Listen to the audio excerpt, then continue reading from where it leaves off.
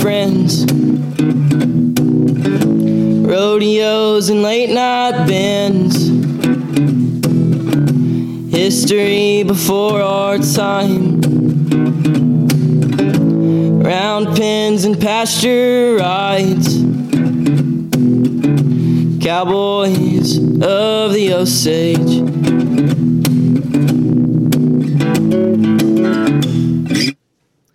Howdy, everybody. Welcome to another edition of the Cowboys of the Osage podcast, brought to you by the Ben Johnson Cowboy Museum, located in historic downtown Pawhuska, Oklahoma. It's old Cody over here, and as always, I have my co-host with me, Mr. Rodeo Historian himself, Jimbo Snively. Good morning, Jimbo, and who do we have today? Hey, Cody boy, it's just another great day in Osage, man. And Cody, we got the one and only Bob Scott with us today.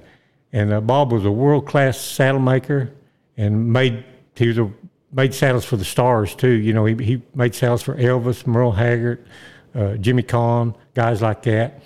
He also was a pilot. He flew a private jet for years and flew people around like the Grateful Dead and Bing Crosby, Fred Astaire, all that. And then he was a captain for Delta Airlines for like 31 years. And when he retired from that, he was a baccarat dealer in Caesars and met all the stars and knew everybody. And he's also a good team roper and a steer roper. He won the gold card at Pendleton, for instance. And just a great all-around guy. And we're just really glad to have him take the time out of his day to visit with us today. And we're going to get a lot of stories out of him, I'm sure. And Bob, welcome to the Cowboys of the Osage podcast. Well, thank you, Jim. I'm just happy to be with you. Well, we're happy to have you. Thanks for joining us today, Bob. Thank you, Cody. Bob, where'd you grow up at? Cody, I grew up at a little town called Danville, California, which is just east of Oakland, California, and not very far from where the old Livermore Rodeo was. And then moved to Oakdale, California. Well, I went to school in Danville and then the San Luis Obispo, Cal Poly, and then I went to Oakdale, California. Were you on the rodeo team when you were out there? No, I wasn't. As a kid, I was mainly roping calves and team roping, but I was not on the rodeo team. Who were some of the guys on that rodeo team out there? Well, they had Riley Freeman, and he was a big-time calf roper at the time, and Jack Roddy. Jack Roddy, great bulldog. Yeah, he was a bulldog, big old skinny kid at them days. He never was real heavy, though. Even when he was winning in RCA, he was still pretty tall and slender, wasn't he? Yes, he was. He was always skinny, and he worked every event. I mean, I see him in the bull riding, him in the bronc riding. I made his first bareback rigging for him across handhole. I don't know if it was the first one, but I made him one when we were going to school. He's quite a great individual. He's one of the best guys I've ever known in my entire life. I think he was a recipient of the Ben Johnson Award at the Cowboy Hall of Fame, Jimbo. Really? That could be. That could be. He was the vice president of PRCA. And he just, in fact, him and his wife, Donna, they just had dinner over here at our house the other night. We had Lee Rosser, Cotton's son, staying with us, and Jack and Donna came over. We all had a nice dinner. Wow. So he's something special. He lives here in Texas now, over towards Stephenville. Well, that's getting to be the rodeo capital of the world down there, isn't it? Seems like everybody's moving here. Even the like retirees are moving there. Yeah, just like Oakdale used to be. Tell us about Oakdale. What made it so popular amongst the cowboys? Well, I guess Harley May moved there in the late 50s or middle 50s sometime when he moved there. And he started attracting guys to come. And it just was a great place to be. I moved there and had a Western store right next to the rodeo grounds and started just a repair business. I wasn't a saddle maker at the time. And Clark McIntyre, he came out there one year to the Oakdale 10 steer, and he come in there in the shop, and we got to talking and about making saddles, and he told me I should try it. And he's the one that really talked me into making my first saddle. And I owe Clark a lot for that, because it turned out to be pretty good. My first trophy saddle I made for the Oakdale Rodeo, 1960. The great Gene Rambo won it. And I have a wonderful picture of me and Gene Rambo. It was quite a thrill just to be with him, and he was always such a nice man. Was that the all-around saddle, Bob? Yeah, the all-around saddle at Oakdale. Wow, Gene Rambo, there's a name right there, Jimbo, isn't it? You know, a lot of people think of him just as a team roper because they knew him later in life, but he was a good all-around hand, rough stock, and a good bulldog. My grandpa hazed for him a lot, and I've got a picture of him. Him and Jim Rodriguez Jr. won the team roping in that first national finals, and my grandfather won the steer roping, and I've got a picture of them all together with Jane Mayo, the barrel. She won the barrel racing that year at the final. Yeah, Gene was a gentleman. He was just as nice as he could be, and really encouraged me to continue making saddles, and he rode that saddle quite a bit. When you first started making bareback riggings, how were they made, Bob? When you made Gene Rambo's? Well, I didn't make Gene Rambo bareback rigging, but I'm sorry, he wasn't riding bareback horse at that time. But bareback rigging in those days, there was a guy in California named Pete Dixon, and you weren't a bareback rider unless you had a Dixon rigging. And in fact, Jack Roddy introduced me to Pete Dixon, and Pete helped me learn how to make bareback riggings. And he used to make a lot of them, but they weren't anything like they are today with a fiberglass and such. But an interesting note, one time Bobby Christian Brothers came into my shop, and he had a big old tall skinny kid with him. He said, "This boy's going to work for me." He says, "I want you to get him a new hat, a pair of boots, and some jeans and everything. We're going to get him started here, and he's going to ride bareback horses and make him a bareback rigging." That was Jim Houston. Yep. And Jim Houston wound up being one of the most famous. He changed the bareback riding rigging, you know. He was quite a guy. Well, that was another historic name right there, Jimbo. The Christensen Brothers Rodeo Company. What do you know about them? Oh, they were kind of up in the Northwest. Yes, they were from Eugene, Oregon. They had the Great Horse War Paint. I know that. They had the Great Horse War Paint. Tell you a little story about war paint. Bobby Christensen, he asked me right during the Oakdale Rodeo. Red Muff was the next weekend, and he says, "We're going to leave war paint down here. Is there any way I can get you to take care of him for a week?" So I said, "Sure, no problem." It was no big deal in them days, and so they brought him over to our house. I live right next to the rodeo grounds. He brought him over to the house and brought him with a halter that had a big CB on the front of it. And so when they got him the end of the week, they come over there and picked him up again, and I guess just brought another halter and put it on him and let him off. And I realized I had that CB halter. Well, I threw it in a trunk, and there it stayed for 30, 40 years, I guess. But I knew I had it in there. And then Michael Gaughan up there at Las Vegas, he's got that display of bronc riding halters from different contractors on the wall. And so I cleaned that halter up, and I took it up there, and I gave it to Michael Gaughan, telling him that the last horse it was on was a war paint. And it has a big red halter with a CB on it. So it was kind of a neat deal. And I know John Growney, he was sitting there at the table when I gave that to Michael, and John told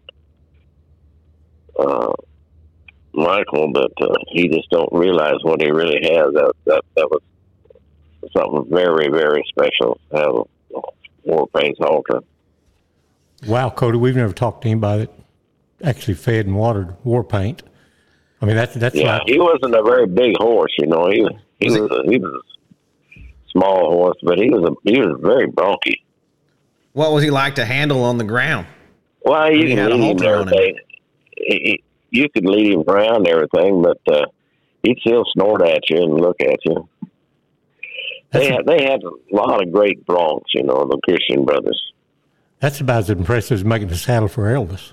Do you see anybody ride war paint there when you're out there in California? Do you see anybody ride him at one of the rodeos? No, I never saw him get rode. I made another saddle one time for an Oakdale rodeo and put a picture of Manuel Enos, carved a picture of Manuel Enos riding war paint on one side of it. And he's got a very famous picture on him, but he bucked off of him. You should have threw a leg over him while you had him there in the corral. Yeah. Just to say you rode him. Snorty. He was very snorty. He was pretty snorty. I mean, he was a real bronc, you know. Right. But Hank and Bobby Christian, they're two of the best guys you ever was around. I became very close friends with Bobby and later in life, and wonderful people. Who are some of the other famous cowboys that lived in and around Oakdale, Bob? Well, of course, Harley, he's the one that started it all. John Bowman lived there. You know, John Bowman's from right here in Pawhuska area. Yes. Yeah, he... Did you know John Bowman? I knew him very well. What kind of guy was he? I never got a chance to meet him. John Bowman was a mean individual. I have to say that. I'm not talking bad about him, but he was mean and very gruff. One time, not too long after I moved to Oakdale, he invited me down to his place. He had an arena down there, and he invited me down there to rope with him. So I was very thrilled and very excited about it, and drove down there and unloaded and got it ready to roll. He run them steers in, and he run about 4 steers and missed all 4 of them. And he just opened the gate and turned the rest of the steers out and went down to the catch pen and turned them all out. And I said, "Are we done?" John looked at me and he says, "You don't see him leaving Whitey Ford in there when he's throwing balls." He says, and that was it. I mean, I didn't get to rope for him that day. Holy moly, I've never heard anything like that before. Yeah, I was just a guest, you know, and Whitey Ford, you know, was a great pitcher for the New York Yankees. Right. He says, "You don't see him leaving Whitey Ford in there when he's throwing balls." He supposedly took a shot at my Uncle Jay up at Cheyenne one time with a rifle. He always had a gun with him, a rifle and stuff. Why he was roping? Yeah, he'd be going back in the box, back in the 20s. Really? Yeah, that's the story I always heard. Hey, your Uncle Jay. I'm sorry, There's Bob. There's a story about John that I don't know how true this is, but it was told to me that one year at Salinas, they gave a silver saddle. This was back in the late 30s, early 40s. They gave a silver saddle for the all-around made by Bolin, who was a big silver saddle maker in them days, and the Rose Bowl parade guy. Big buckle makers and stuff, too. Yeah. Famous folks, Jim. Famous guy. Anyway, his saddles, you know, and this was a silver saddle and had a lot of silver on it. John Bowman and Clay Carr tied for the all-around at Salinas. They said that John Bowman took an axe and cut that saddle in half. He passed it to Clay, and he had kept half. And that's why for years and years and years, they never gave another saddle at Salinas. Huh. I've heard a lot of stories about him, for sure. Yeah, he was something. I went to Oklahoma with him one time, pick a horse up. He asked me to ride along and help drive. So I was kind of excited about that. And we got in the car, and there was a box in there that had about a half a dozen apples in it and a box of cheese. And we took off and drove to Oklahoma, and that was it. I mean, we stopped for gas and then just kept going. He didn't stop to eat or nothing. He just go on. Yeah. That's that old style cowboy in him, wasn't it? Well, you had apple and cheese. Yeah. Yeah. But, he lived there in Oakdale. Let's see, Sonny Terman, the great Sonny Terman, he lived there. He won the bareback ride in the world. And he was a great team roper. Everybody come there in the wintertime, Kenny McLean down from Canada. And now, was Ben Johnson there? Is that where his ranch Ben was? had a ranch. Ben had a ranch in a little town called Escalon, which is 11 miles from Oakdale. And he had a little ranch over there.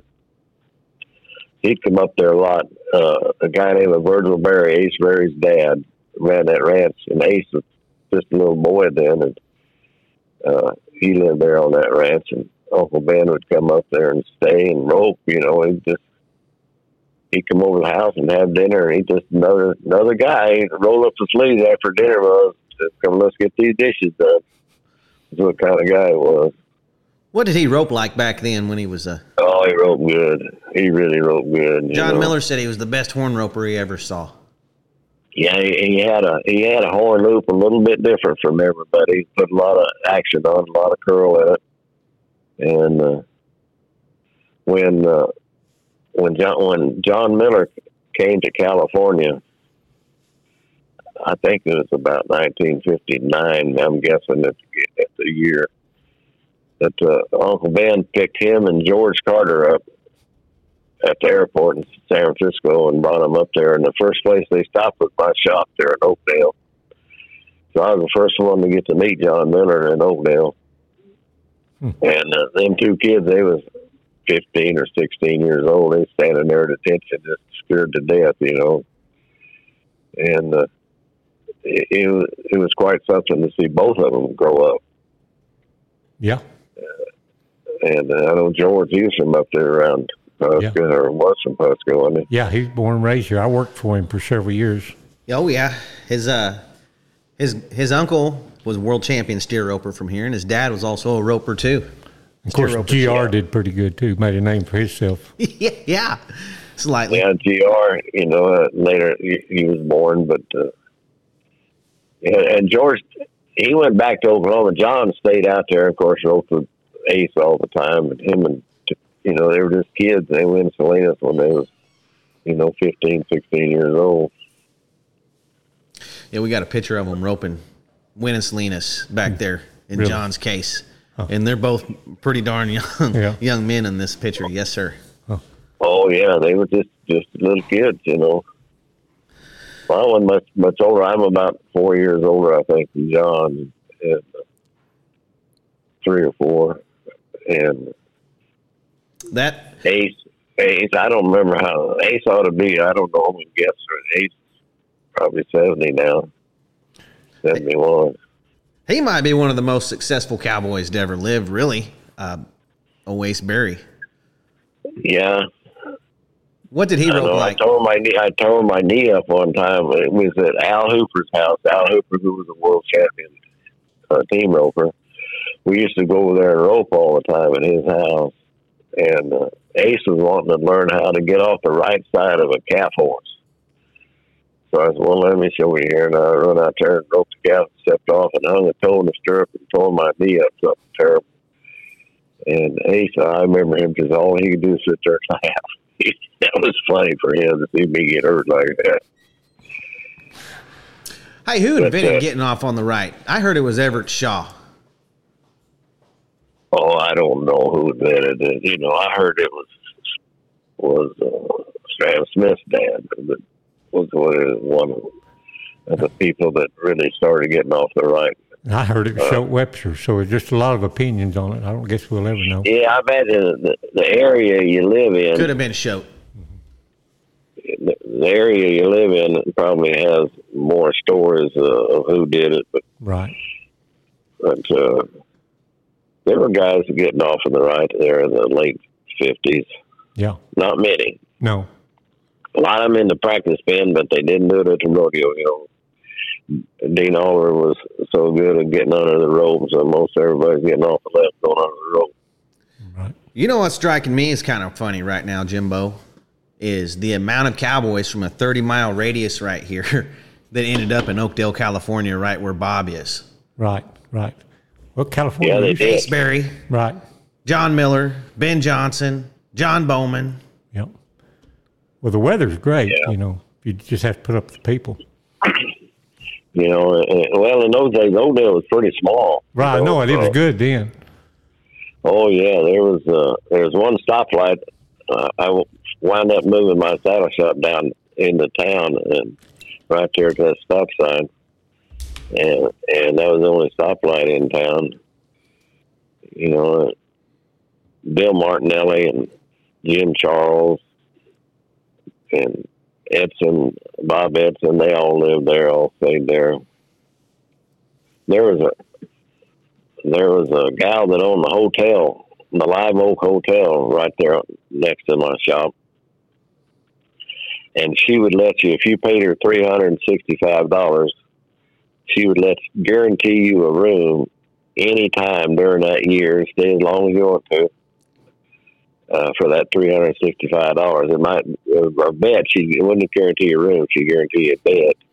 It might be in a room with 4 or 5 other guys or something, but a lot of guys stayed there in that old hotel. And it was old and worn out, It's probably long gone now, isn't it? I haven't been back there in a few years, and I don't imagine it is. It had a restaurant underneath it in the bar called the Live Oak Restaurant, and then next door to it was what they call the stage depot, where the bus would come in. And they had a card room in the back. And you can walk in that front part of that store and hear them guys, they wear their spurs in there playing cards, and you hear them clicking their spurs together.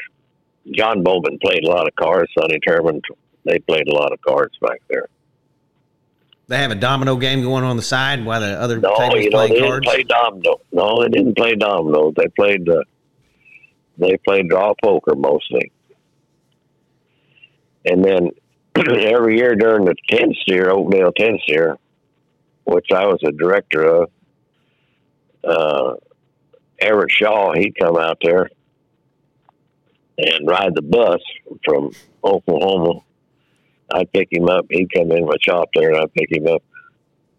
He had one little suitcase, and it wasn't very big. And he'd get off that bus with his glasses down on his nose, been reading a book or something. I remember him. He'd go and stay at Al Hooper's house in Escalon. Clark, he'd stay with John Bowman. And Ike Root, he'd stay with me at our house. What was Ike Root like, Bob? Oh, man, you talk about a good guy. Ike Root, and talk about somebody like to tell stories. He'd tell you stories about in Chicago, going to Chicago. I remember him telling stories about getting robbed in the alleyway back there after getting paid at the rodeo. Wow, And pretty wild. I remember him telling me a story. I'm trying to get this straight. At Madison Square Gardens, after the first performance, they wouldn't let you jerk a calf down there. After the first performance, they had Ben Johnson's daddy at jail. They arrested him and took him to jail. Ike said that the next morning they had a hearing before the judge. And he said that the judge sitting up there, and he said, "Mr. Rood, you're hereby charged with roping a young cow," and he was bawling for his mama, or crying for his mama. "How do you plead?" He said, Ben Johnson Sr. looked at him and said, "Yes, sir, Your Honor," basis, but his daddy was after him. Like he just laughed at that story. We've heard a lot of good Ike Root stories. Well, there's a lot of them to be told. He'd come there, and one year he drank pretty good at times. And one year he'd rope a steer and come back and have a beer. we was running the cattle through, and they had a lot of steers, to run through, and he'd get on his horse and run another one, and he'd come back and he'd get another beer and he'd stick it in that horse's mouth. That horse would drink that beer. Then they'd go rope those steers. I'd get the next one. There's another good story I can tell you about Ike. The first year that he was out there, he didn't stay at our house. He stayed down there in my shop, and we fixed a bed in my office, just a little cot, had the blankets on it and everything. And so he'd sleep in there at night. And so one day, Clark McIntyre and Everett Shaw, even they come there and we had a mannequin, a statue of a woman, and had long blonde hair, and they put her in Ike's bed and put her hair draping across the pillow and everything. I didn't even know it. So anyway, the next morning I come down there and open up the shop, get there about 7 o'clock. Ike, he's sleeping outside the office on the floor, got a couple of horse blankets over it. I said, what are you doing sleeping down here? Well, he said, there's some lady there in my bed. I guess that mannequin in there. He didn't disturb her or nothing. He just went to bed on the floor. Well, he's a gentleman then, wasn't he? Yeah, he was. Did you get to practice with Ike any? Oh, yeah. We were up there, broke away for them steers all the time. What was a practice session like with Ike Rude? It was nothing like it is today. Just go rope. Just go rope. Do you remember anything specific about the way he roped, or how many he caught, or was he a great roper? Like, how would he compete against some of the ropers now, do you think? Well, when I knew Ike, he was, probably 60 years old, and he'd rope a little bitty loop,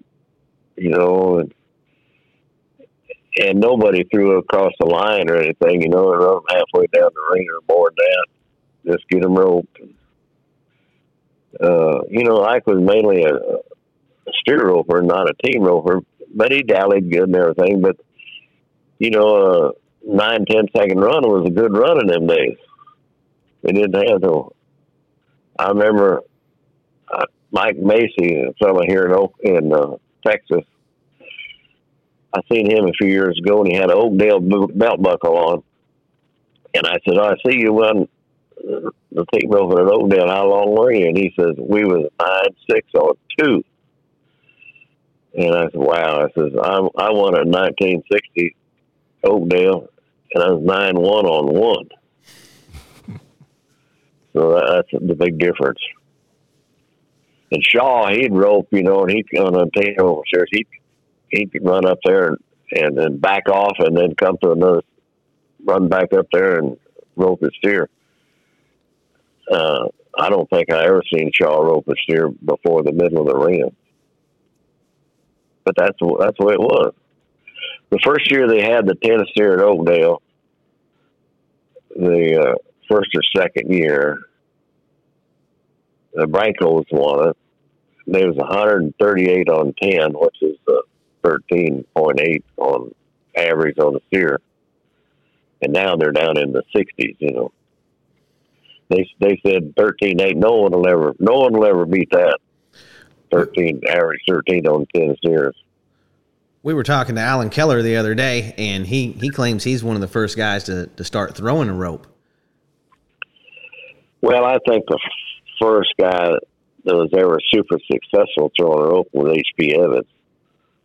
And H.P., he can just really zing it out there, And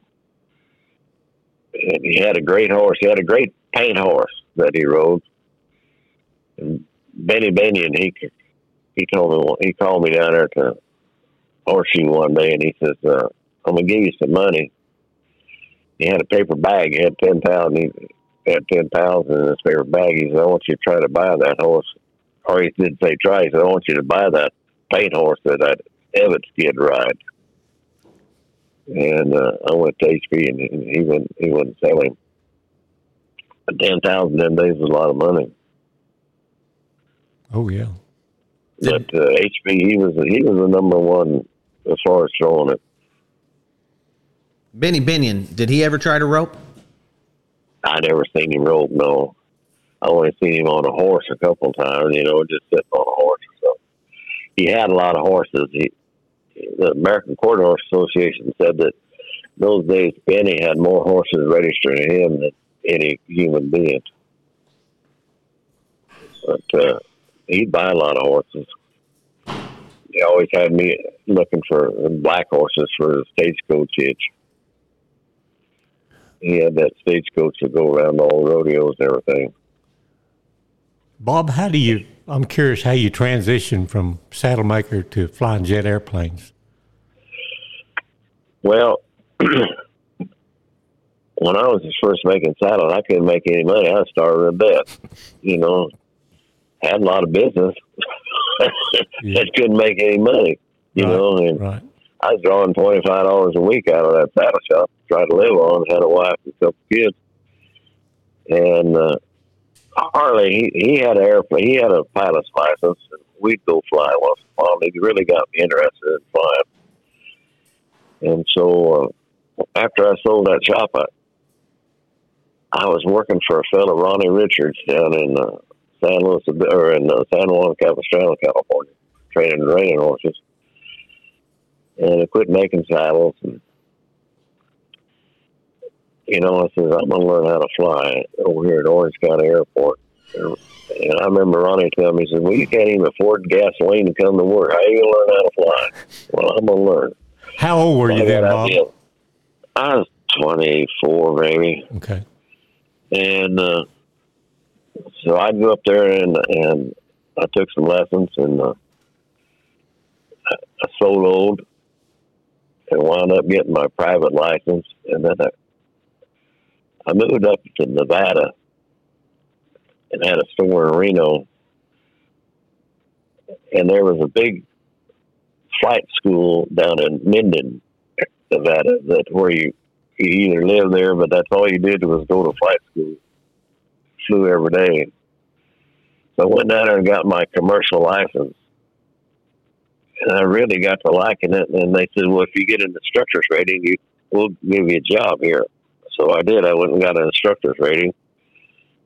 Took the test and everything. And then they hired me. And so I sold all the store and everything. And just went to flying. Just couldn't believe somebody'd pay me $13 an hour to fly an airplane. And I was making money. You got $8 if you're teaching just regular flying, or you got $13 if you're teaching instruments. And I was teaching instruments. So I flew there for about a year, instructed there for about a year. And I got my multi-engine rating, which is an airplane with 2 engines. And there was an ad in the San Francisco paper that this outfit was looking for a pilot that had a multi-engine rating. So anyway, I flew down there and applied. And they hired me, and I was executive aviation in Oakland, California. So we moved down there, and that's where I flew a lot of the famous people, flying for them. And I kind of had to fib to them. I only had 8 hours in that multi-engine airplane, and when I went down there, because I just got my license, and they said, well, our big trouble here, he says, is we can't hire anybody that has less than 500 hours in a multi-engine airplane because of the insurance. And I said, well, that's fine with me. I said, I got more than that. And I only had 8. They said, okay. He said, how many you got? I said, I probably got 800. Oh, that's good. He said, we'll just hire you. So I went to work for him. I could have gotten a lot of trouble with that, but that's what you had to do to get a job. I worked for them a couple of years, and then when I got hired at the airlines when I was working for them. Who are some of those famous people you flew around, Bob? Well, lots of famous people. Of course, probably the most famous was Bing Crosby at that time. Flew Julie London, just Fred Astaire, just all kinds of people. And the Dead, flew the Dead quite a bit. The Grateful Dead, they were a bunch of good guys, but they'd smoke that marijuana in the airplane and everything. It was pretty wild. Did any of them ever freak out high on acid up there, 30,000 feet in the air? Oh, On that Grateful Dead? Well, the Dead that was there, like I said, didn't smoke a little weed in the airplane, but they were good guys too, and they just wanted to play music. You pull in somewhere, and that's when they first started. You know, there'd be a crowd of people hanging on the fence, fence all on for them. Then we go down there and to the auditorium. One time we went to the auditorium, and Jerry Garcia got me outside, and he said, "This guy here, the whatever, he's got a bad reputation that he don't play as entertainers. He says, I want you to act like you're our manager and see if you can before we go on." So I went in there in his office on that air talk, and I just gave myself 20-something years old, maybe. And I said, my boys want to be paid before they go on, or they're not going on. And he says, well, I figured something like that. And he reached over behind him and he pulled up a sack that had a paper sack full of $20 bills. He handed that over to me. He said, all their money's in that sack. So that was it. But things are a lot different them days, you know. What kind of guy was Bing Crosby? Very nice to me because I was flying his airplane. Right. He owned an airplane with a fellow named I can't think of his name now. Anyway, Vic Bergeron owned Trader Vic's restaurant. So, he was very nice, very studious. His children were very small at the time, from his second wife, Miss Kathy. And I'd fly him to Mexico a lot. He liked to shoot doves. And he had a house down there at, right before you get to, right out of La Paz, between La Paz and San Lucas. And I'd go to another place and wait for him. And then he went down there and they'd shoot doves. And he fished a lot. He liked to catch the marlin, the sailfish. He had little tags made that he'd catch them fish and release them. A little tag, like a little halter tag, and he'd say this fish was caught by Bing Crosby. Turn him loose. But he was very, very nice to me. Well, you better be nice to the airplane pilot. Yeah, for sure. I would be too. Yeah, we'd come through customs there, and he'd bring ballpoint pens and cigars to them customs people. And Lord, they'd get us right through. I mean, we land there. They'd be waiting out on the runway for him. And we'd pull up there and they'd say, okay, Mr. Crosby, away you go. He'd give them ballpoint pens and cigars. But, did you ever have any close calls flying? No, I was pretty lucky. I flew for a lot of years, and you have things that happen, but you're trained, especially in the airlines, you're trained to handle those things, you know, when they do happen. And so, you know, Los Angeles had fires and everything such as that, but it doesn't bother you until you get on the ground and it's over. And then you feel the pressure. But while you're doing it, you train like a monkey eating a banana. You know, it's pretty safe. Not pretty safe. It's very safe. I think so. I was lucky. I got to fly all over the world and fly the big airplane, the DC-10, and it was quite an experience for an old cowboy. You know, 'cause I was agriculture all my life and horses and such, and here I'm in there with them guys that have a PhD in aeronautical engineering or something. But it was very nice. It was a great career. Started out, you didn't make any money in those days. I got hired in 1968. And first 6 months, you only made $500 a month. It's pretty tough to live on that. But you did. And then 31 years later, when I retired, making more money than in 2 hours than I did a whole month when I got hired. Right. Is that why you moved to Vegas for work? Yeah, that's the reason I went to Vegas. I was based in Las Vegas. I started out with Air West Airlines, and then it was sold to Howard Hughes, and it became Hughes Air West.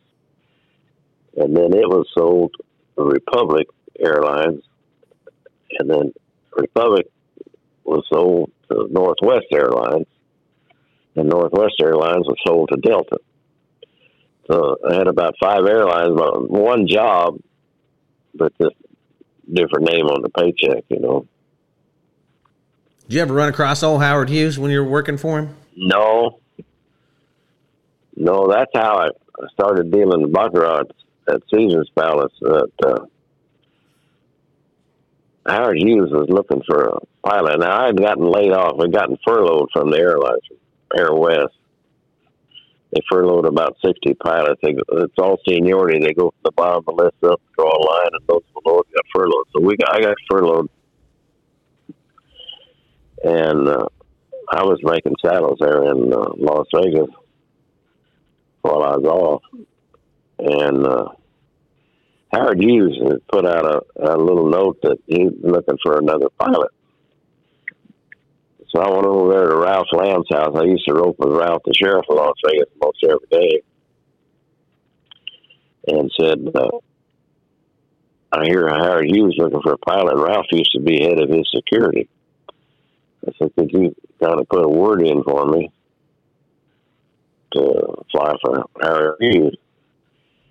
He said, sure, no problem. And he said, but you know what? He says, while you're laid off in the airlines, he says, you want to make some money. He says, go down there and learn how to deal that baccarat game. And he said, I'll put you in any hotel in town.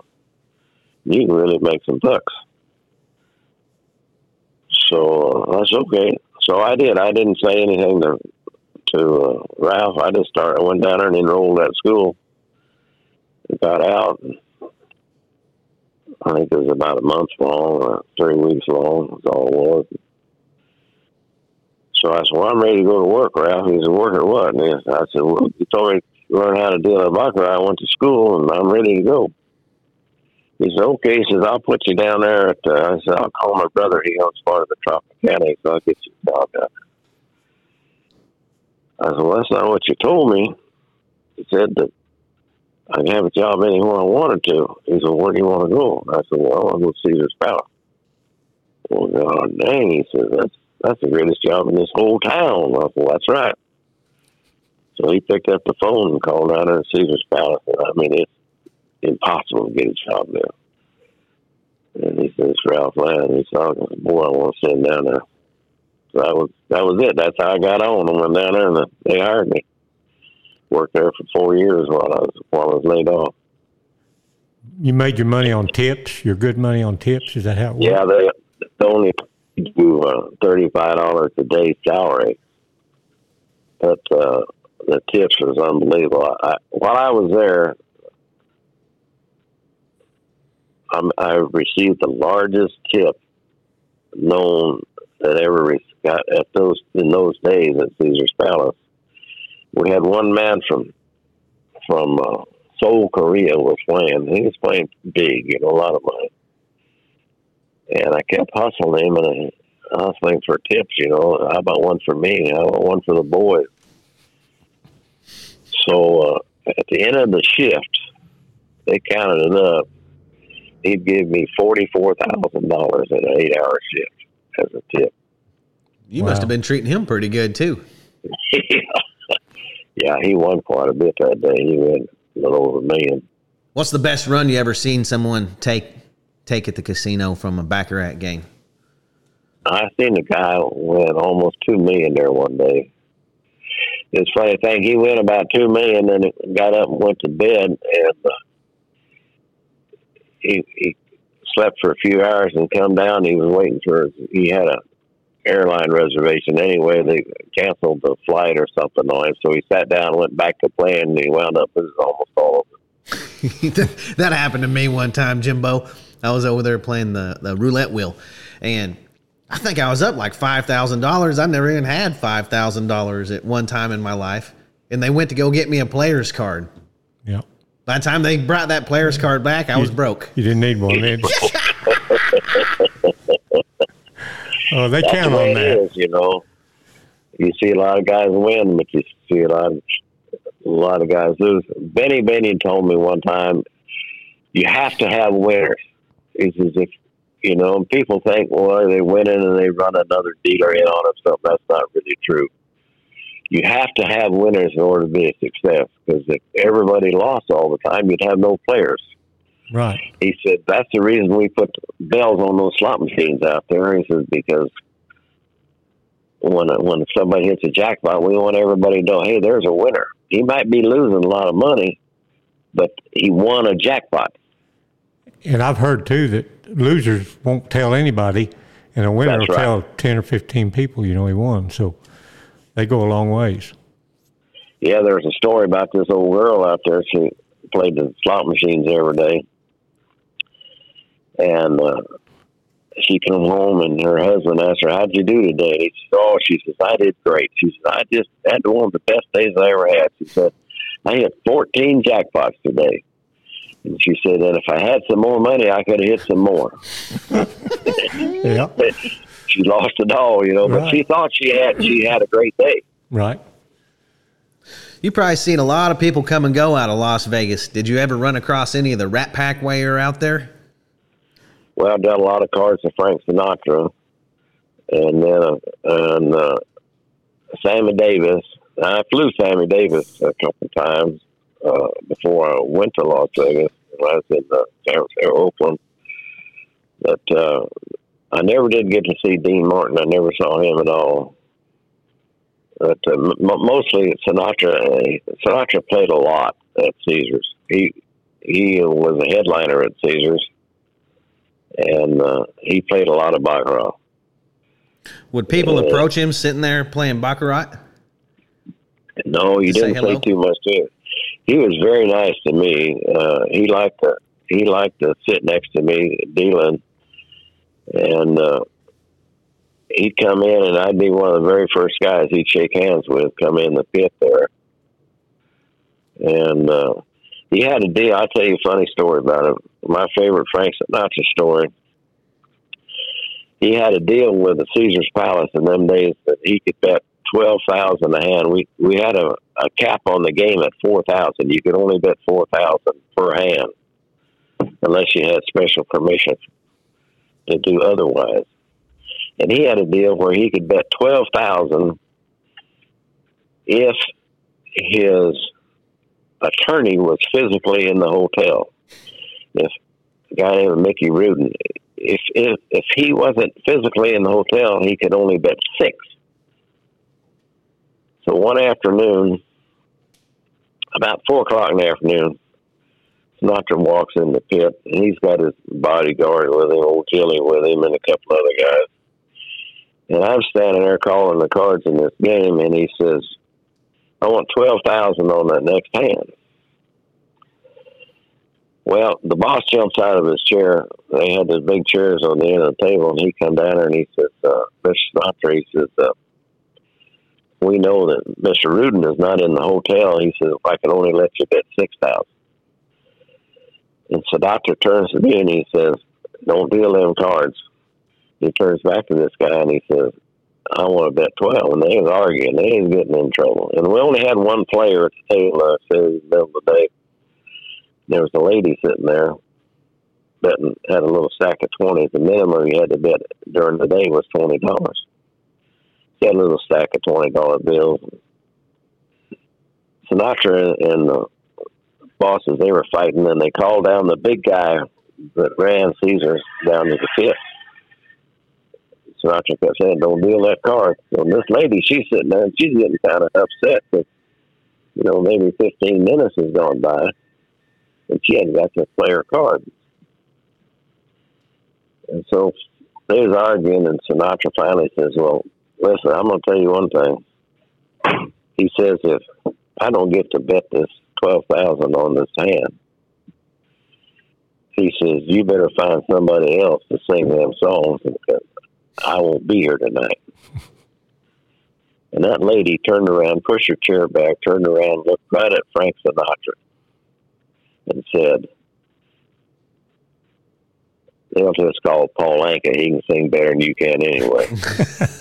I'll never forget it. Sinatra, he turned bright red. I bet he did. Never said nothing to her. And wound up leaving, didn't ever get to bet the hand. But and standing there listening to it, it was tough because you wanted to laugh, but you can't. Right. Yeah, she says, they'll just call Paul Anka. He can sing better than you can anyway. Yeah, I bet he liked that. Oh, boy. Surprised me he didn't go do all his gambling over there at Binion's. Didn't they have no limit? Whatever your first bet was, that was your limit, or? That's right. Benny had a deal. Whatever you limited, you could bet. It didn't matter what it was. But no, Sinatra worked at Caesars, and he gambled there a lot. He never played 21 or anything. He played baccarat all the time. That's a pretty good deal if you own a casino and your headliner's a gambler. It wouldn't be hard to pay him that night. Well, there was a lot of them that went broke there too. I can remember Eddie Fisher there. He run out of credits, and Harry Belafonte, he run out. And, he owed the hotel more money than they was making. Well, I knew a guy when I was going to Vegas a lot there 6-8 years ago, and Pete Rose worked there at Caesars in the forum shops signing autographs, and they said he owned. Somebody told me that kind of knew, said he owed the hotel so much that he could never quit. They just had him, because he just couldn't quit gambling. He had to bet them ball games. Yeah, there's a bunch of them fellas that had a big problem, Yep. And sometimes we had quite a few celebrities sitting at the table at once, But Telly Savalas, he gambled a lot there. I think who else there? Diana Ross gambled a lot, and she'd beat you. She was very tough. She played a lot of baccarat. I never understood the game of baccarat. It's all I know about it is usually there were some Asian folks sitting there at that table, and when I'd get up the next morning to go to town, it was the same exact Asian folks still sitting there the next day. That's right. Yeah, they'd play and play. We think of Americans that people like Sinatra having a lot of money, but they can't start people from Asia and from Iran and over there. That they come in there with lots of money, big credit.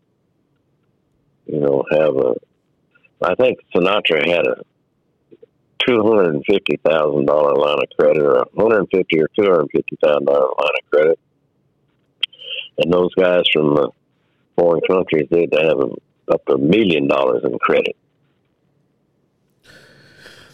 Jimbo mentioned something when the podcast first started. Saddle maker to the stars. Said you made a saddle for Elvis.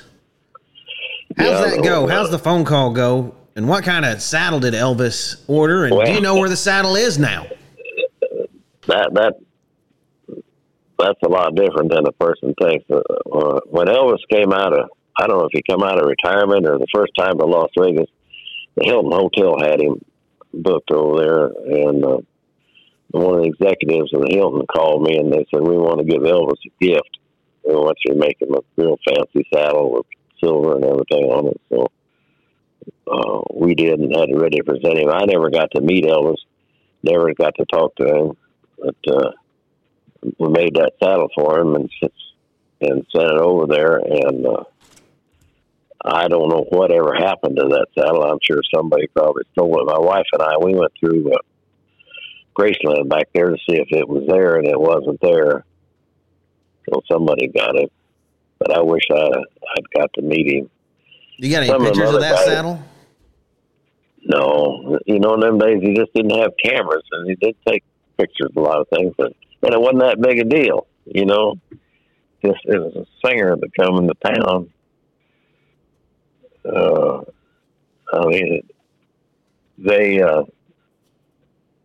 They had a big long line waiting for him. People get in there to see him at the hotel, but he's just another entertainer, But the other people, executive or famous people that made saddles for, like Merle Haggard or Benny, would order them from me, and then he'd give them to them guys as a gift. I made lots of saddles for Benny. Lots of them. And he'd give them away. He was always going to have me make one for Willie Nelson. I never got to do it. She never did order it. Were you going to tool it up with pot leaves all over it instead of oak leaf? Well, I was really a Willie Nelson fan in them days, and I was really wanting to make it, but I don't know. I was up in Alaska one time, and Benny called me.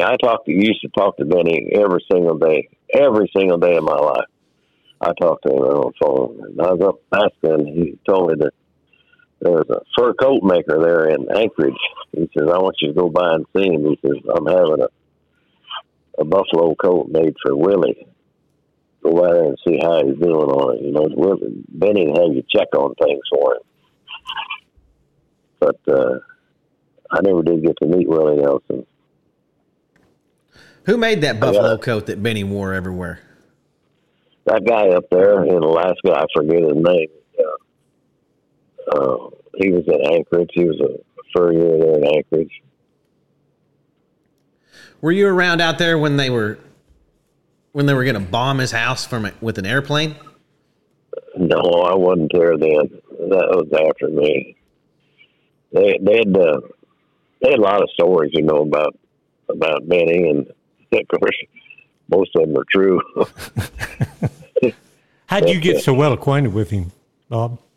Well, I guess through making saddles. First I ever knew him when I was in Oakdale.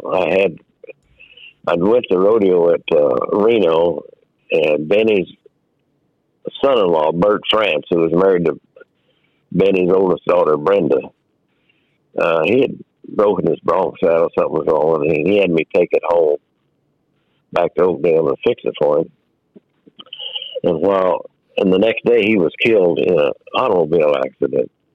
And his widow, Brenda, I never did know her before then. She called me and told me where to send that saddle to and everything. And that's when I first got to know Brenda and Benny. And Brenda just passed away here last month. But like I say, I made him a lot of saddles, and he introduced me to. I remember ostrich leather. There weren't hardly any boots made in them days out of ostrich, and he had me making little things, wallets and spur straps and things with ostrich. He'd give them away to people. He was very generous. He sure liked the cowboys and took care of the cowboys, didn't he? Yes, he did. He liked the Western way of life, and when the NFR came to Las Vegas, like I say, I talked to Benny every day on the phone, and about 5 o'clock in the morning, he called me. I was living in Phoenix, and he called me, and he said, I got it done. I said, what do you mean you got what done? He said, I got him. The NFR is going to come to Las Vegas. He was very proud of it. That he was a big instigator of getting the NFR to Las Vegas. I've heard a few stories on how he convinced them. I'm not going to repeat them all on here, but I've heard some good ones.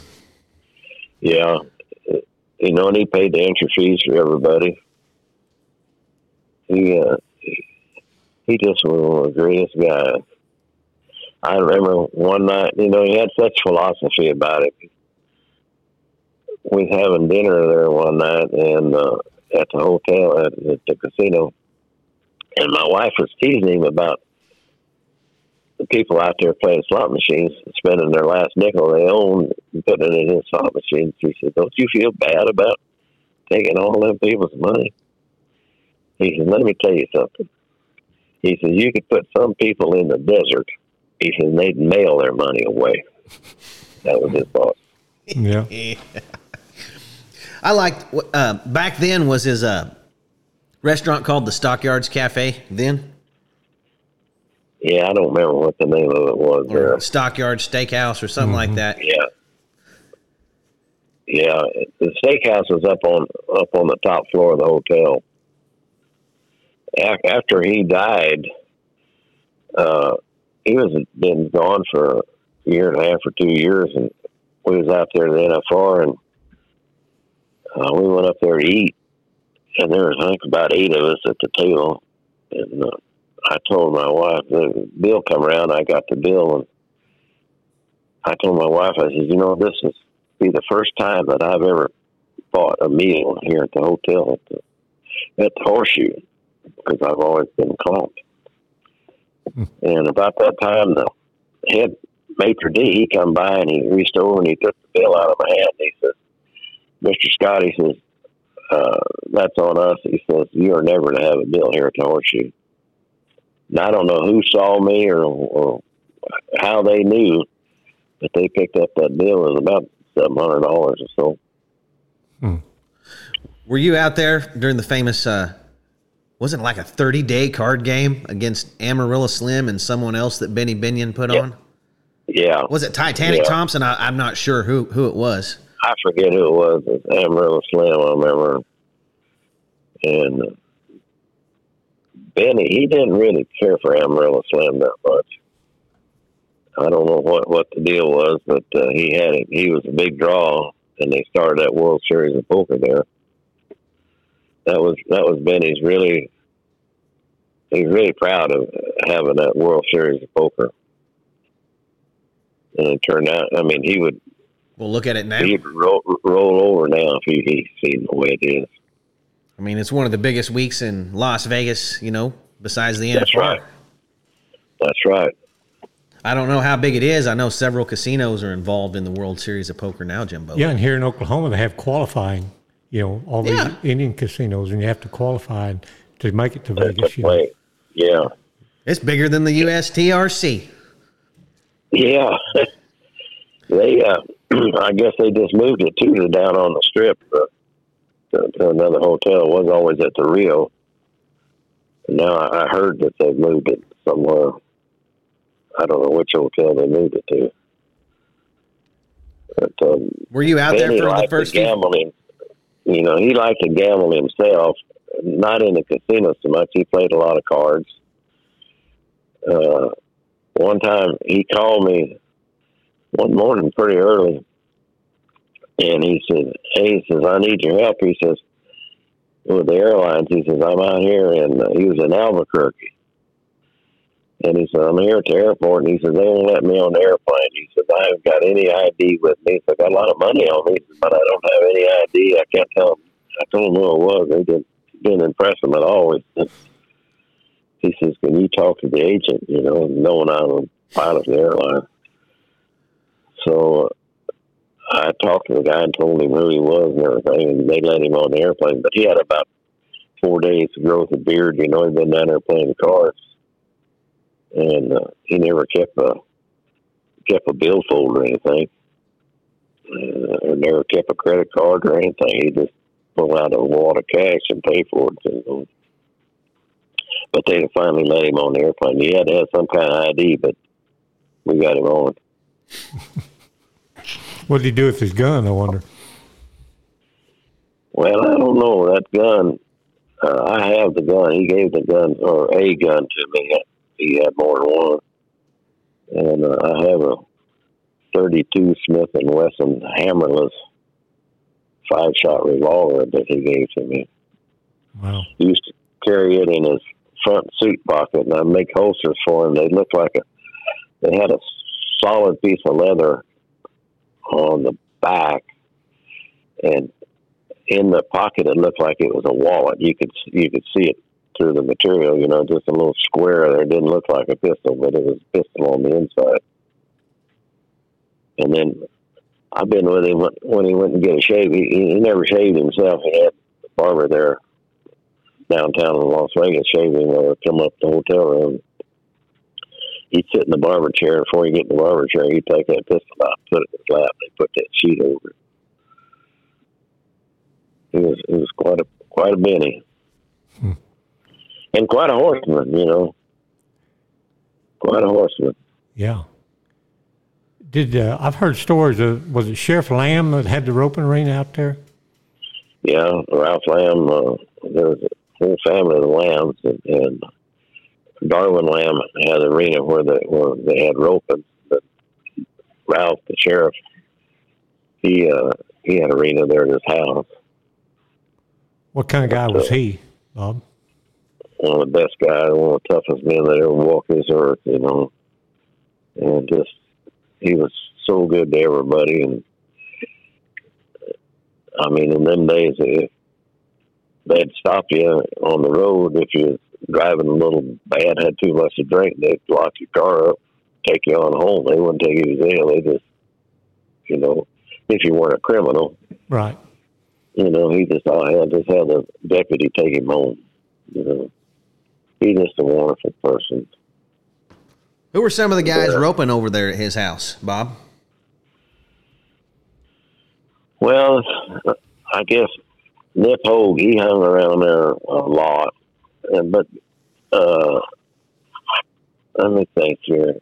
Angel Crossway, he went to the finals. He lived there at Ralph's place a lot and roped with Ralph a lot. Ralph roped it really good himself. Did Jimmy Cron ever come out there? Oh yeah, he come out there once in a while. Jimmy, he hung around with a guy named Dean Shandell. He lived on the other end of town. Ralph lived on the north end of town. Shandell lived on the south end. Jimmy and he'd come down there and stay with Dean a lot. They would do a lot of them bad things, It's into drugs and everything. And it was a shame at times. And Ralph, he was definitely against that kind of stuff. I read somewhere that even Steve Wynn roped a little bit, and I'd never heard that before. Yeah, that's true. I made 2 saddles for Steve Wynn that the sheriff bought both of them for him as gifts. But he did rope a little bit. He'd come out there and rope at Ralph's house. I never would have thought that. Just, seeing him on TV and stuff, he just doesn't look like the type. But. Oh, yeah, but he did. He had a couple of horses, and he'd come over and rope. It seems like being out there in Las Vegas with all these guys, there could be some interesting match ropings pop up, Jimbo. Yeah, I can only imagine. Did you ever see any big-time, high-stakes match ropings out there in Vegas? No, I didn't. In those days, I didn't see anything. Behind the Stardust Hotel, they had a roping arena that belonged to Stardust. They had quite a few team ropings there. But I never saw any. I can't remember any match ropings. They probably did, but I don't remember any.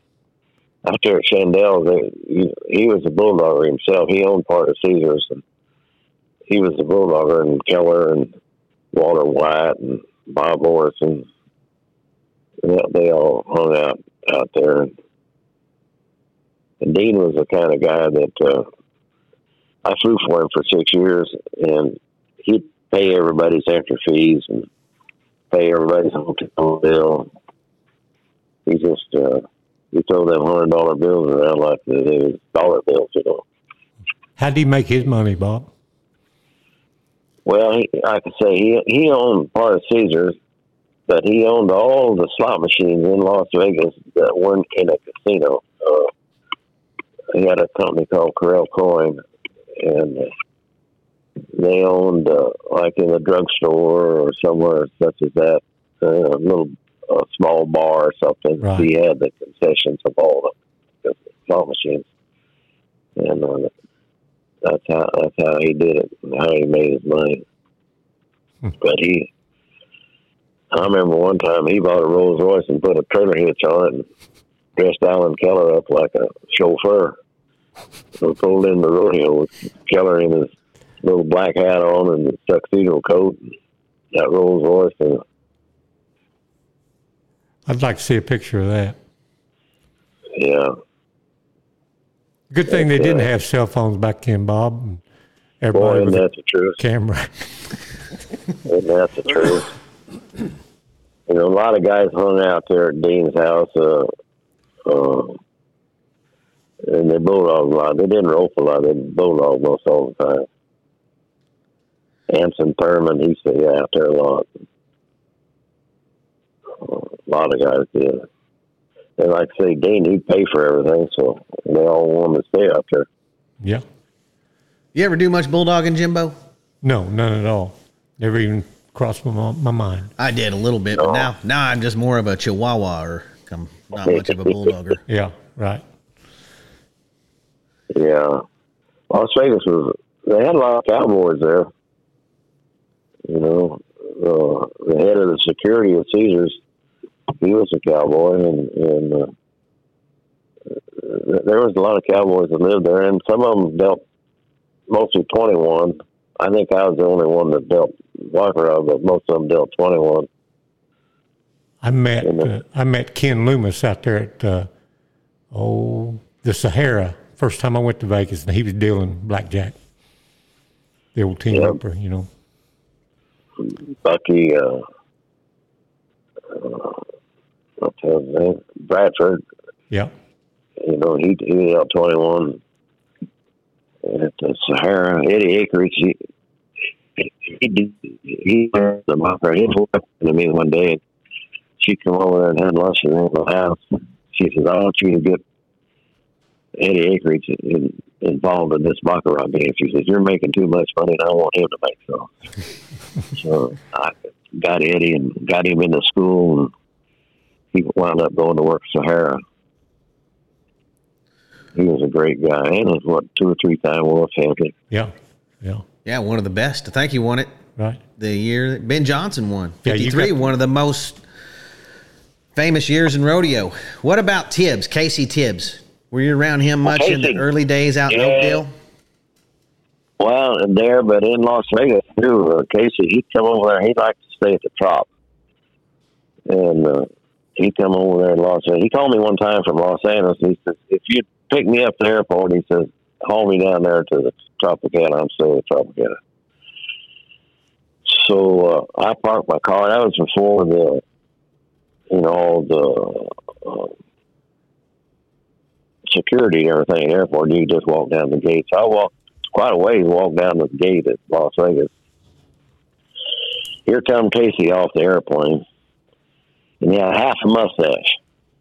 One side he had a mustache, and the other side he didn't have a mustache. And so he's grinning, and I said, "Well, tell me about it. What's the deal?" Well, he says, he takes his hand and he pull that mustache, you know how they do. He said, "Some of the girls like it." Then he went over the other side and smoothed it off. He said, "Some of the girls don't." And he come over there to Las Vegas just to go down there to the Trop, just to tell that story to everybody that asked me what the hell the deal was. I mean, he was such a character, and he liked to gamble. He was a degenerate gambler. What do you like to play, Bob? Oh, he played and shot a lot of crap, so played 21. I don't think he ever played the baccarat. He never come down there at Caesars. But, and of course, he went to the racetrack a lot, the horses. He liked to bet the horses. Well, there ain't But a nothing wrong with great that. person. No. Well, if you like to gamble, that's the place to be, Las Vegas. Eddie Acreage told me a story that you guys got to hear about Casey. He says they was at New York at Madison Square Gardens, and they was in a hotel there, and they had the window open, and the pigeons used to come in and sit on that windowsill. And he says Casey made him a snare, and he caught 2 of these pigeons and wrung their neck. He said that night at the rodeo, he says Casey had made friends with a guy that run the light show at Madison Square Garden up above the arena. So he takes these 2 pigeons up there with him to this guy's where he's running a light show. And Roy Rogers was the special guy, the entertainer at the Madison Square Garden. And he says, they turn these lights out, and here comes Roy riding into the arena on trigger, shoots his gun up there a couple times, and put the spotlight on it. He said, Casey, Roy shot it a couple times, and Casey threw these 2 pigeons down into the arena from the area up above. And he said that was the funniest thing he ever seen Casey do. Roy probably didn't know anything about it either, did he? No, he didn't know anything about it. Yeah. He just come loafing in there and shot up a couple times, He thought, how did I hit those? I think that's a great story. Yeah, that's pretty good. There's probably all kind of shenanigans happened out there. Oh, man. You put a bunch of cowboys in New York City for a month. Yeah, give them time to think something. Who knows what's liable to happen? Right. Yeah. Casey was a good guy. He was a kind person. Come there to the shop at Oakdale, and he parked that purple Cadillac out in front, and 20 minutes there would be 50, 60 people in the shop wanting to come in there and meet him, He drove a purple Cadillac? Is that what you Yeah. said? Huh. I knew he wore purple shirts all the time. Yeah, he had a purple Cadillac. Had bucking horses on the doors. Had gold-plated bucking horses on the doors. Well, I'd like to have that dude now. I wonder where that's at. Ain't no telling. Probably with Elvis's saddle somewhere. Right. Yeah, I don't know. Did you put Elvis's name on that saddle? I don't remember. I don't even have a picture of that saddle. Gosh, dang it. It's been bothering me ever since I heard it. Yeah. Wondering where this saddle is now. If anyone knows where Elvis's saddle Bob made is, let us know. Cody wants to buy Let it. us know. I want a rope out of it. I'm going to start steer roping out of it. The other day, I made a saddle for Merle Haggard's manager, and about a month ago or so, he called me and said that he's only rode it a couple times. He wanted to sell it, so I bought it from him, and he shipped it on down here to Texas, and I wound up selling it to a gal that has a museum up in Oregon. She's going to put it in her museum. But, Oregon, that's a good place. The Pendleton Roundup. Pendleton Roundup, that's the greatest rodeo of all time. It is a great rodeo. I like it that they've held strong with most of their traditions, and Yes. it's just all around. It's one of the only rodeos that I wouldn't mind just going and watching myself right now, Jimbo. I know, and I've never been, but I've always heard it's the best. Did you? Yeah, where you can just walk down there on the grass, and sit and watch the rodeo. It's pretty nice. You had some luck up there, didn't you? Yeah, I won the gold card in 98, I guess I won it. I bet that's a thrill, wasn't it? It was the biggest thrill probably of anything I ever won. And Merle Goodwin and we flew up there. We took my airplane. Guy Hawkins hauled my horse up there from Texas. I was living here in Texas. And Merle and we flew up there in my airplane. And it was a big thrill to win that rope. But Guy Allen won the open on the PRC Open. And he had a bad habit of doing that, didn't he? He sure did. He's just unbelievable. Guy used to stay with us a lot at our house, and it was just nice to have him. He was always a gentleman. And I'll tell you a funny story, Guy Allen.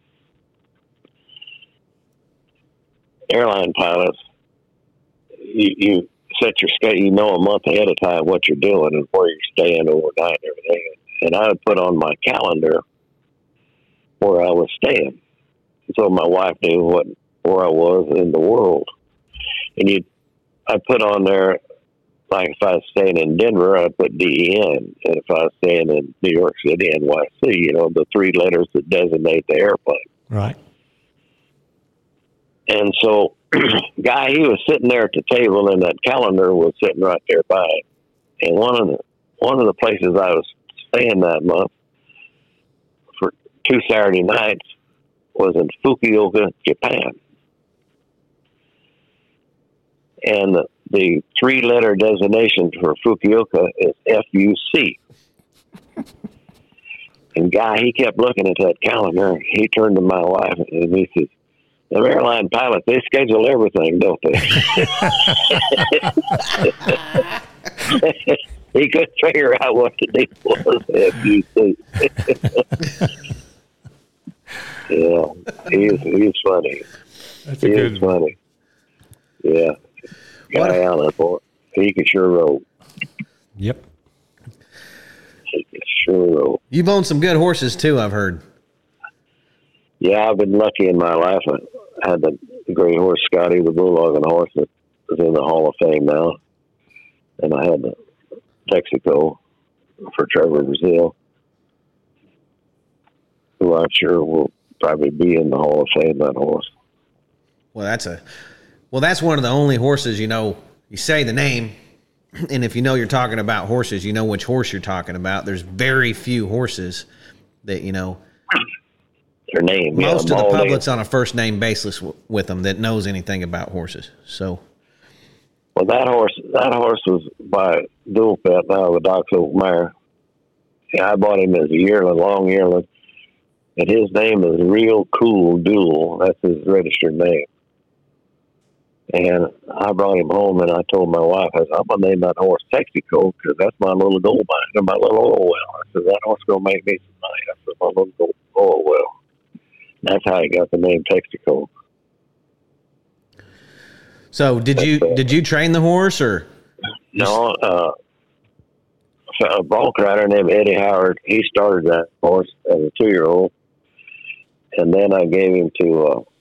We trained him as a cutting horse, and I gave him to Paul Hansma, and he rode him for 3 or 4 months and called me and said, "Me and this stud, we got a personality conflict." He says, "We just don't get along." He says, "You need to give him to somebody else because I'm going to ruin him." So I gave him to Mike Mowry here in Weatherford. And right before the fraternity, the horse dealer down here, Ben Emerson, he had a deal for him. And they offered me $250,000 for him as a cutting horse. And so I didn't know what to do. And I had called Winston Dance, a big time cutter here, and we went to lunch and asked him his advice. And he said, "Well, if you could afford it," he says, "I'd keep him. If you can't afford it, I'd sell him." He says, "If I would be $1 million stud." So I kept him, and Mike went ahead and showed him at the fraternity in Austin County in the semifinals, so that was gone. And we showed him Memphis and Augusta and placed a little bit on him. And I showed him down in Abilene, and he pinned his ears and run at this horse at a juggler. He just turned mean. He just got meaner neck. So I brought him home, and I was mad at him. I called the vet, and I said, "Cut him." I said, "I'm going to turn that $250,000 stud into a $30,000 gilling." So we cut him. He was standing there at the fence. Trevor come over the rope. He used to come over every week and rope him. And I said, "Why don't you take that cutting horse and rope some kids on him and do him good before we go back to cutting on him? Kind of give him something else to do." So he did. He took him home with him. And about 3 days later, Roy Cooper called me. He said, "Hey, you need to let Trevor keep this colt." He says, "This is the best prospect I ever seen for a horse." So I love Trevor, and so I said, "Okay." So I just gave him Trevor. And he kept him the whole time. He still got him. You said Trevor used to come over to your house and rope. What is a practice session like with Trevor Brazil? Very serious. Trevor is very serious. We tied on the sled lot with the tractor, on the sled. And everybody would be wore out, and Trevor, he just keep going. He just keep going. And he started roping in my house. I think he was about 16 years old. And he came on team rope then. Then when I moved to Weatherford, we trip steers here, and he came over and opened.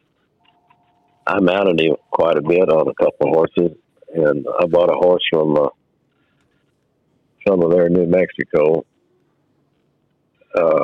D-Lynn Jones. He's one of the best steer open horses that ever lived.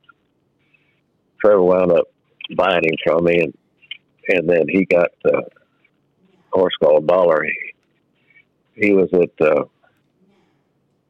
New Mexico up there to open, and the horse fell over with him. He just sitting there on him. He said the horse just fell over, and he'd got that disease where skunk feed on some hay up at Roy's house, and never could use him again. He's one of the greatest horses there was.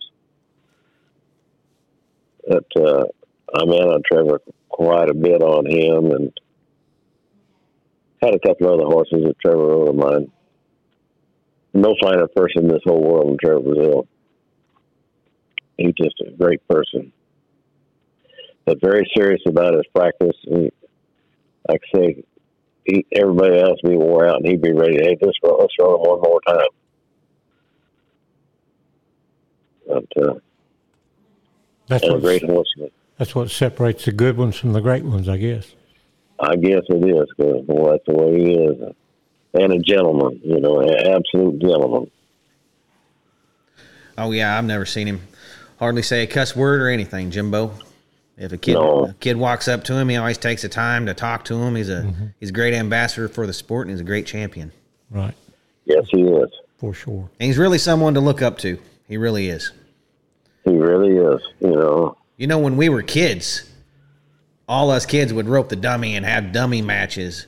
And I remember roping the dummy with Trevor as a kid, and he took it way serious than all the rest of us at that time too, Jimbo. That's right. He's always been a serious guy ever since he was a kid. Yeah. Yeah, he's been one of the greatest champions that ever lived.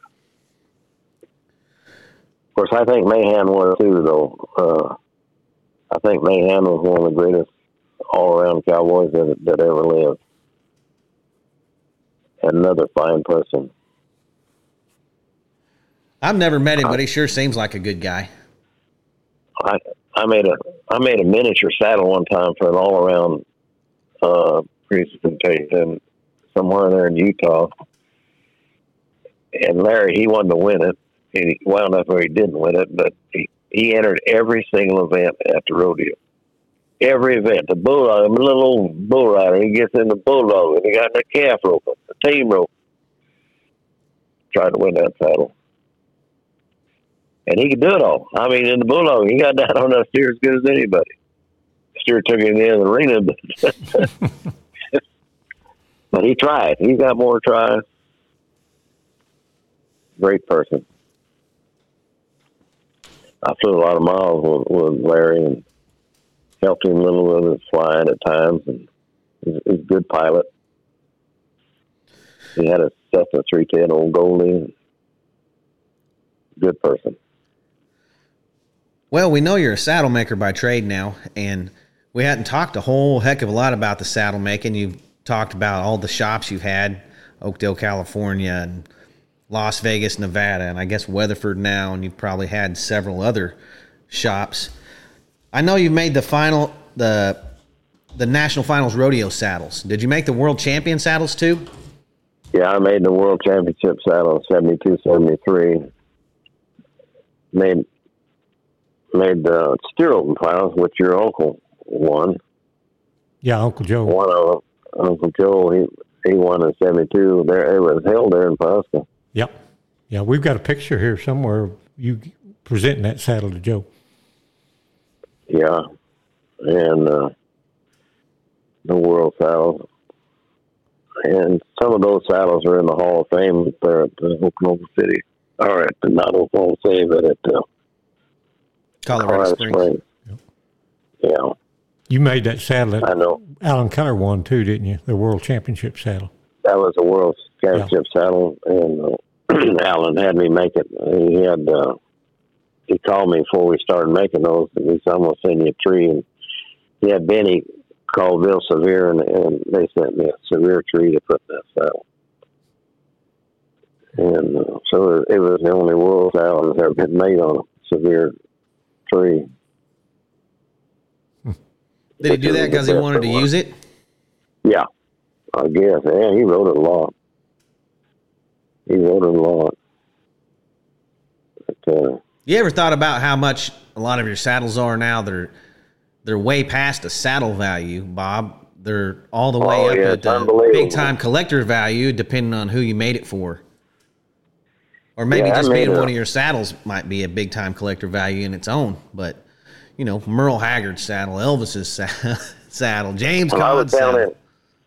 I was down in Florida here about 3 or 4 months ago, and a fellow down there has a miniature saddle that I made, and he said he just turned down $25,000 for that miniature saddle. It's a half scale,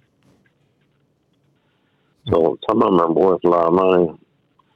I made the 100-year saddle at Cheyenne, and in a miniature half-size saddle, and the committee wanted to give it to the senior steer roper, and Mel Potter won it. And Mel told me without a doubt it was the finest trophy that he's ever won in his life, and Mel's won a lot. And it had the Cheyenne logo on it, which I had to sign a release from their attorney saying it would be the only one ever made. And Mel has it, he said, in the dining room table as a centerpiece on a stand. And here, last year, Corey Pesca told me that Mel's got it in his will that Corey used that saddle after he passes. He's married to Sherry, you know. There's another Roanoke that moved out west. Yeah. He ain't from here, but he's an Okie. We'll claim him. The whole Pesca family. You got to tell him. You talk about another wonderful guy. You know, I make a lot of belts for world champions. I probably made more belts that are on world championship buckles than anybody that's ever lived. And Corey, I made him an alligator belt, and that's what he wanted. And he was about the only one that sat down and actually wrote me a letter thanking me for that belt. He's just a wonderful person and a roping dude. Who's the best roper you've ever seen? Oh, that's a hard one. Dean, maybe. We was at Los Angeles at the rodeo in a motel room before the rodeo, and Dean was trying to win the all around for the year. And we were trying to talk him into getting into team roping because he never team roped. And Dean talked with a lisp, you know, and he finally says, "Boys," he said, "I wouldn't trade those 2 fingers for 4 world championship. I ain't getting no team roping." Did you go to the NFR when they had it in Los Angeles? Yes, I did. What was that like? What was the atmosphere like? What was the rodeo like? What was the crowds like? Well, it was all well accepted and everything, but it didn't have the atmosphere of a rodeo. You know, the town, it was just another thing they had out there at the Forum or wherever they had it.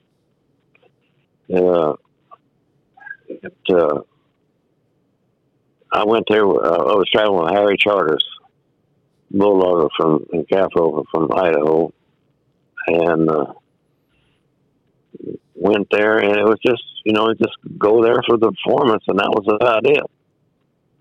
It wasn't, the town didn't get behind it like, you know, you do at Cheyenne or Pendleton or something like that. You know, Pendleton gets behind their rodeo better than any city I think there is. The streets and everything are decorated. And every day there's something happening downtown Pendleton.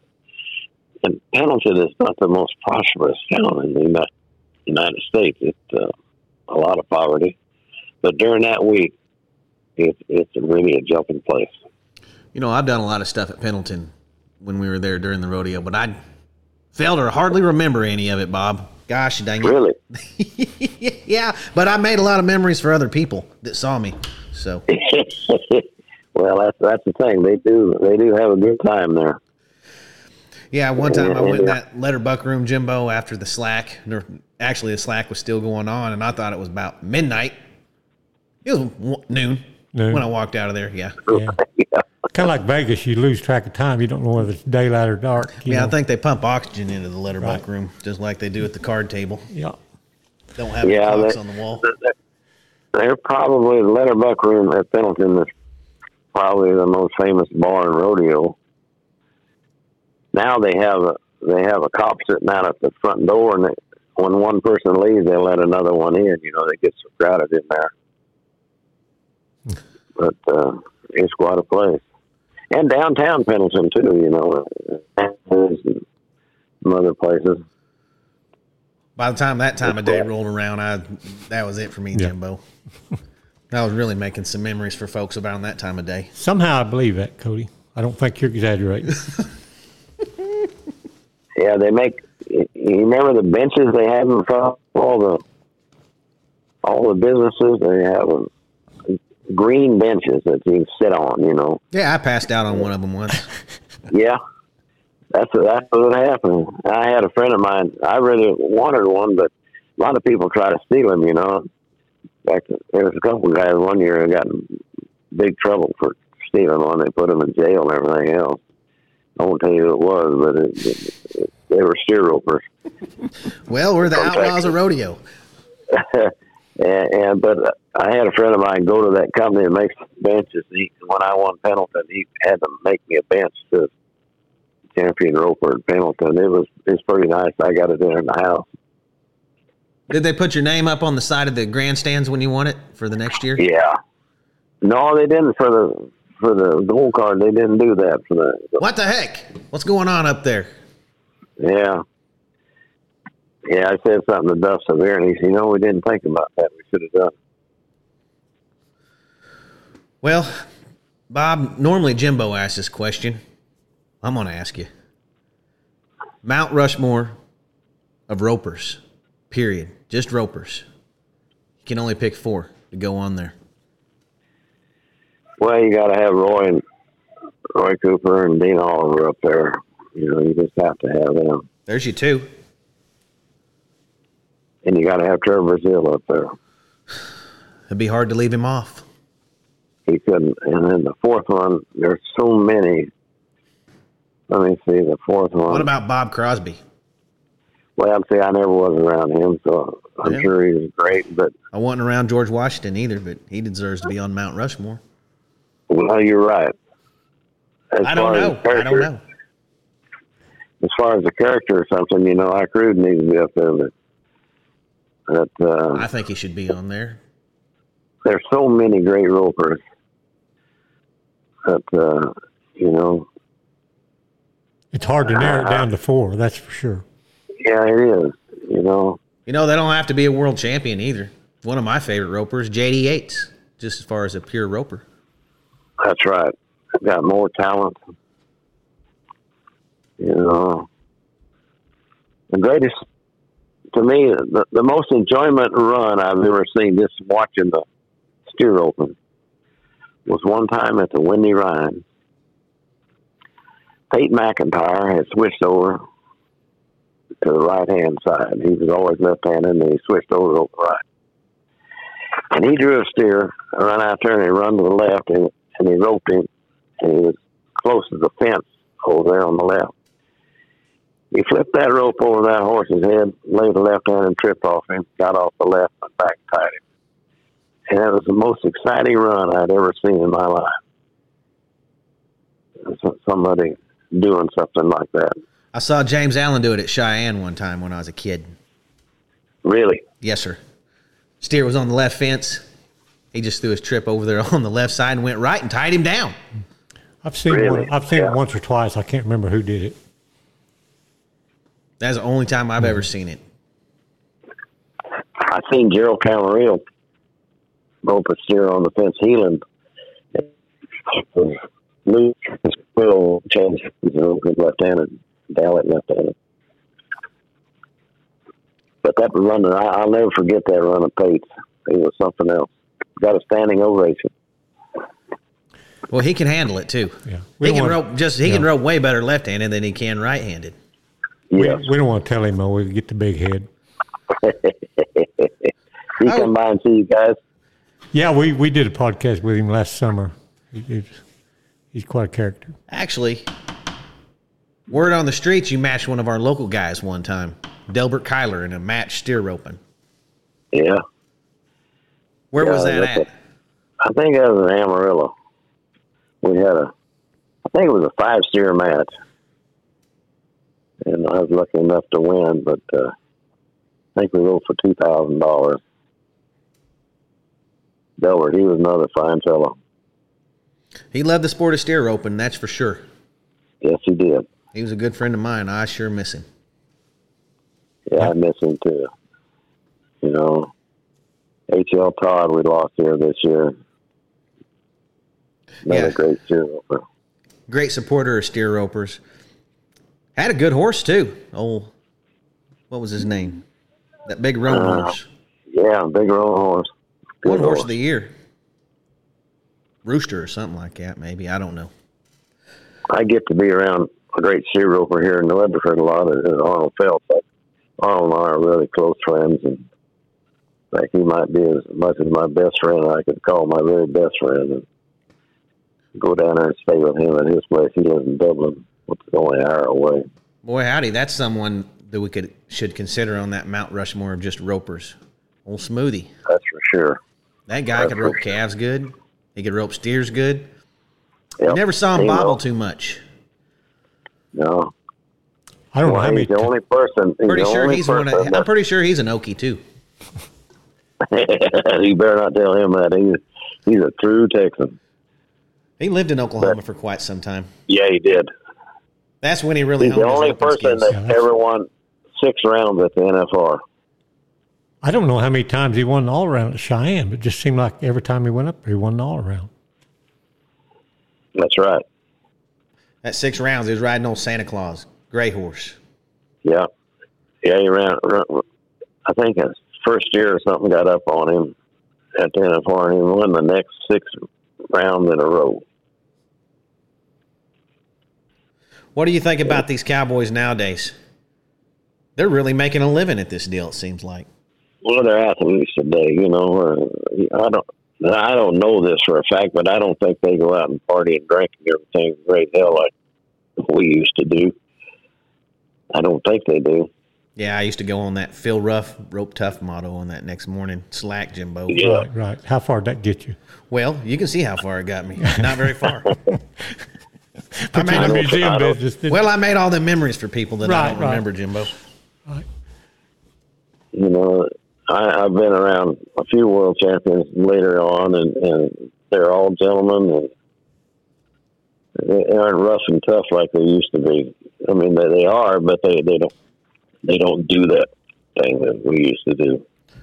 Well, it's a lot more serious game now. Horses are costing $100,000 plus. Rigs are costing $200,000 plus. That's right. Diesel's $5 a gallon. Yeah, and some of them got 2 and 3 rigs on the road. Yes, sir. It's a serious game now. Serious money up for grabs, especially if they make the finals. Things are looking up for Cowboys. I remember flying Trevor one time I picked him up at the airport at Oklahoma City. He got off an airliner, and he called me before that, flying to Oklahoma City. He had to get to Kansas. And so I picked him up there at the airport. And, I mean, really rushing and going, and got up there, and steers were in the shooting, and he jumps on some horse and runs out there and misses the steer. Come back, we can go now. So we got in the airplane. I said, doesn't that bother you? And do all this, running around. And so, no, he said, that's just part of it. He said, you're going to miss a few. And he didn't even think a second about it. We flew back to Decatur, I guess, or somewhere. He's quite the competitor. Well, that's a good lesson for everybody that He's just thinking about the next one already. Instead Just thinking about the next one already. Yeah, in fact, I think we flew maybe to Pecos. And, probably won 2 events in the all-around that week. Probably. You know, I think he won Pecos on his permit, Jimbo. Really? Mm-hmm. Soon as he cracked out, he just started winning everywhere. Yep. I remember it like it was yesterday. Yeah, he did. Never stopped. Bob, what's your favorite thing to tool on a saddle or a belt? I mean, what pattern? Yeah. Oh, just the Wild Rose.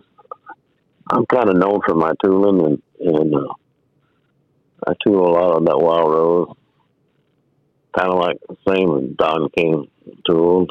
Don was a very close friend of mine, a wonderful person. And, that Wild Rose, is that what they call a Sheridan flower up there? They do now, yes. They call that a Sheridan flower. That's my favorite tooling. I didn't know that you were known for that.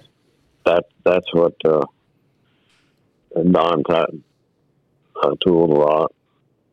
And I make a belt nowadays that,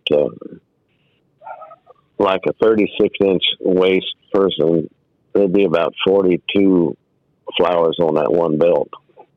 They're about the size of a nickel. How far out are you if someone was to order a belt today or anything from you? How long till they get it? 3 to 4 months. That's not as bad as I thought, Jimbo. That's not too bad. No, that's about right. And I don't hustle the business like I used to. And me and I just have one other fellow helping me. But I tool that belt, and that belt's expensive.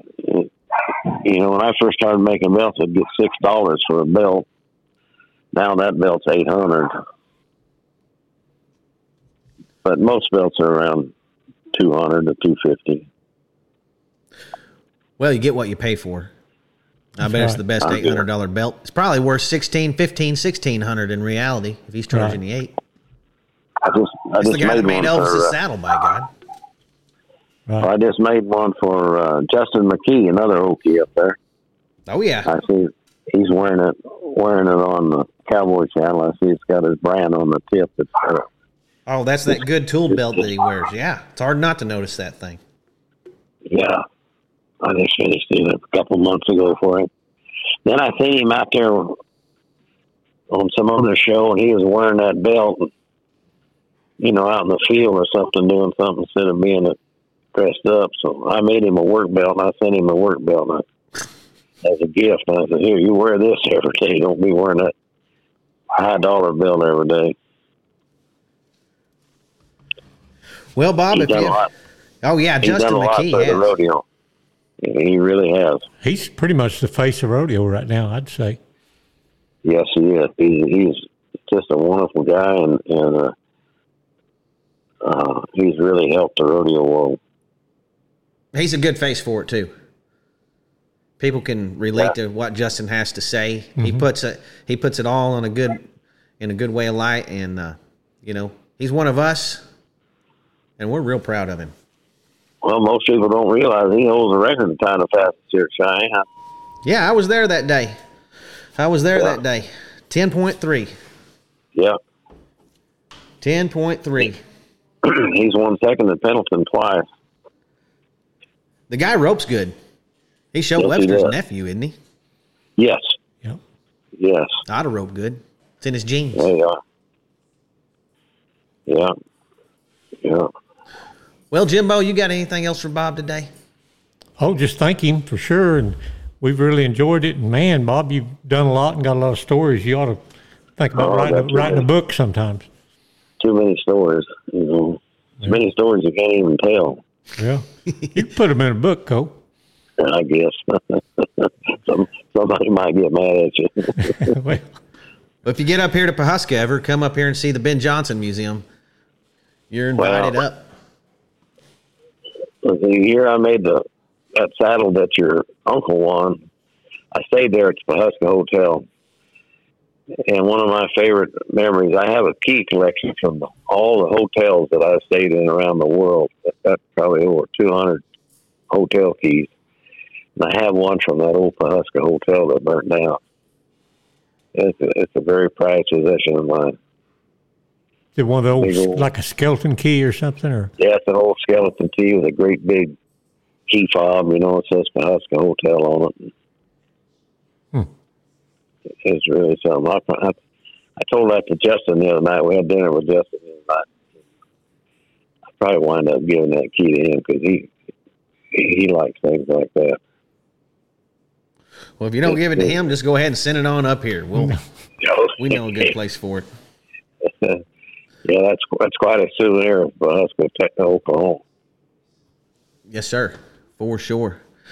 Bob, thank you for being on the Cowboys of the Osage podcast with us today. Okay, well, I hope I didn't talk your leg off there. No, it was great. no, it's great, Bob. We loved it. We loved every minute of it, and we're just proud to know you. And if anyone needs a good belt or a saddle, give Bob a call. Bob Scott, Weatherford, Texas. Yes, sir. I appreciate it. All right, we appreciate you too, Bob. Thank you, guys. Thank Yes, sir. you, Bob. Have a good one, man. Adios.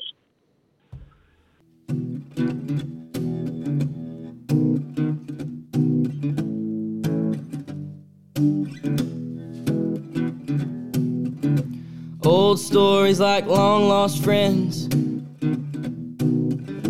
rodeos and late night bends, history before our time, round pens and pasture rides, cowboys of the Osage.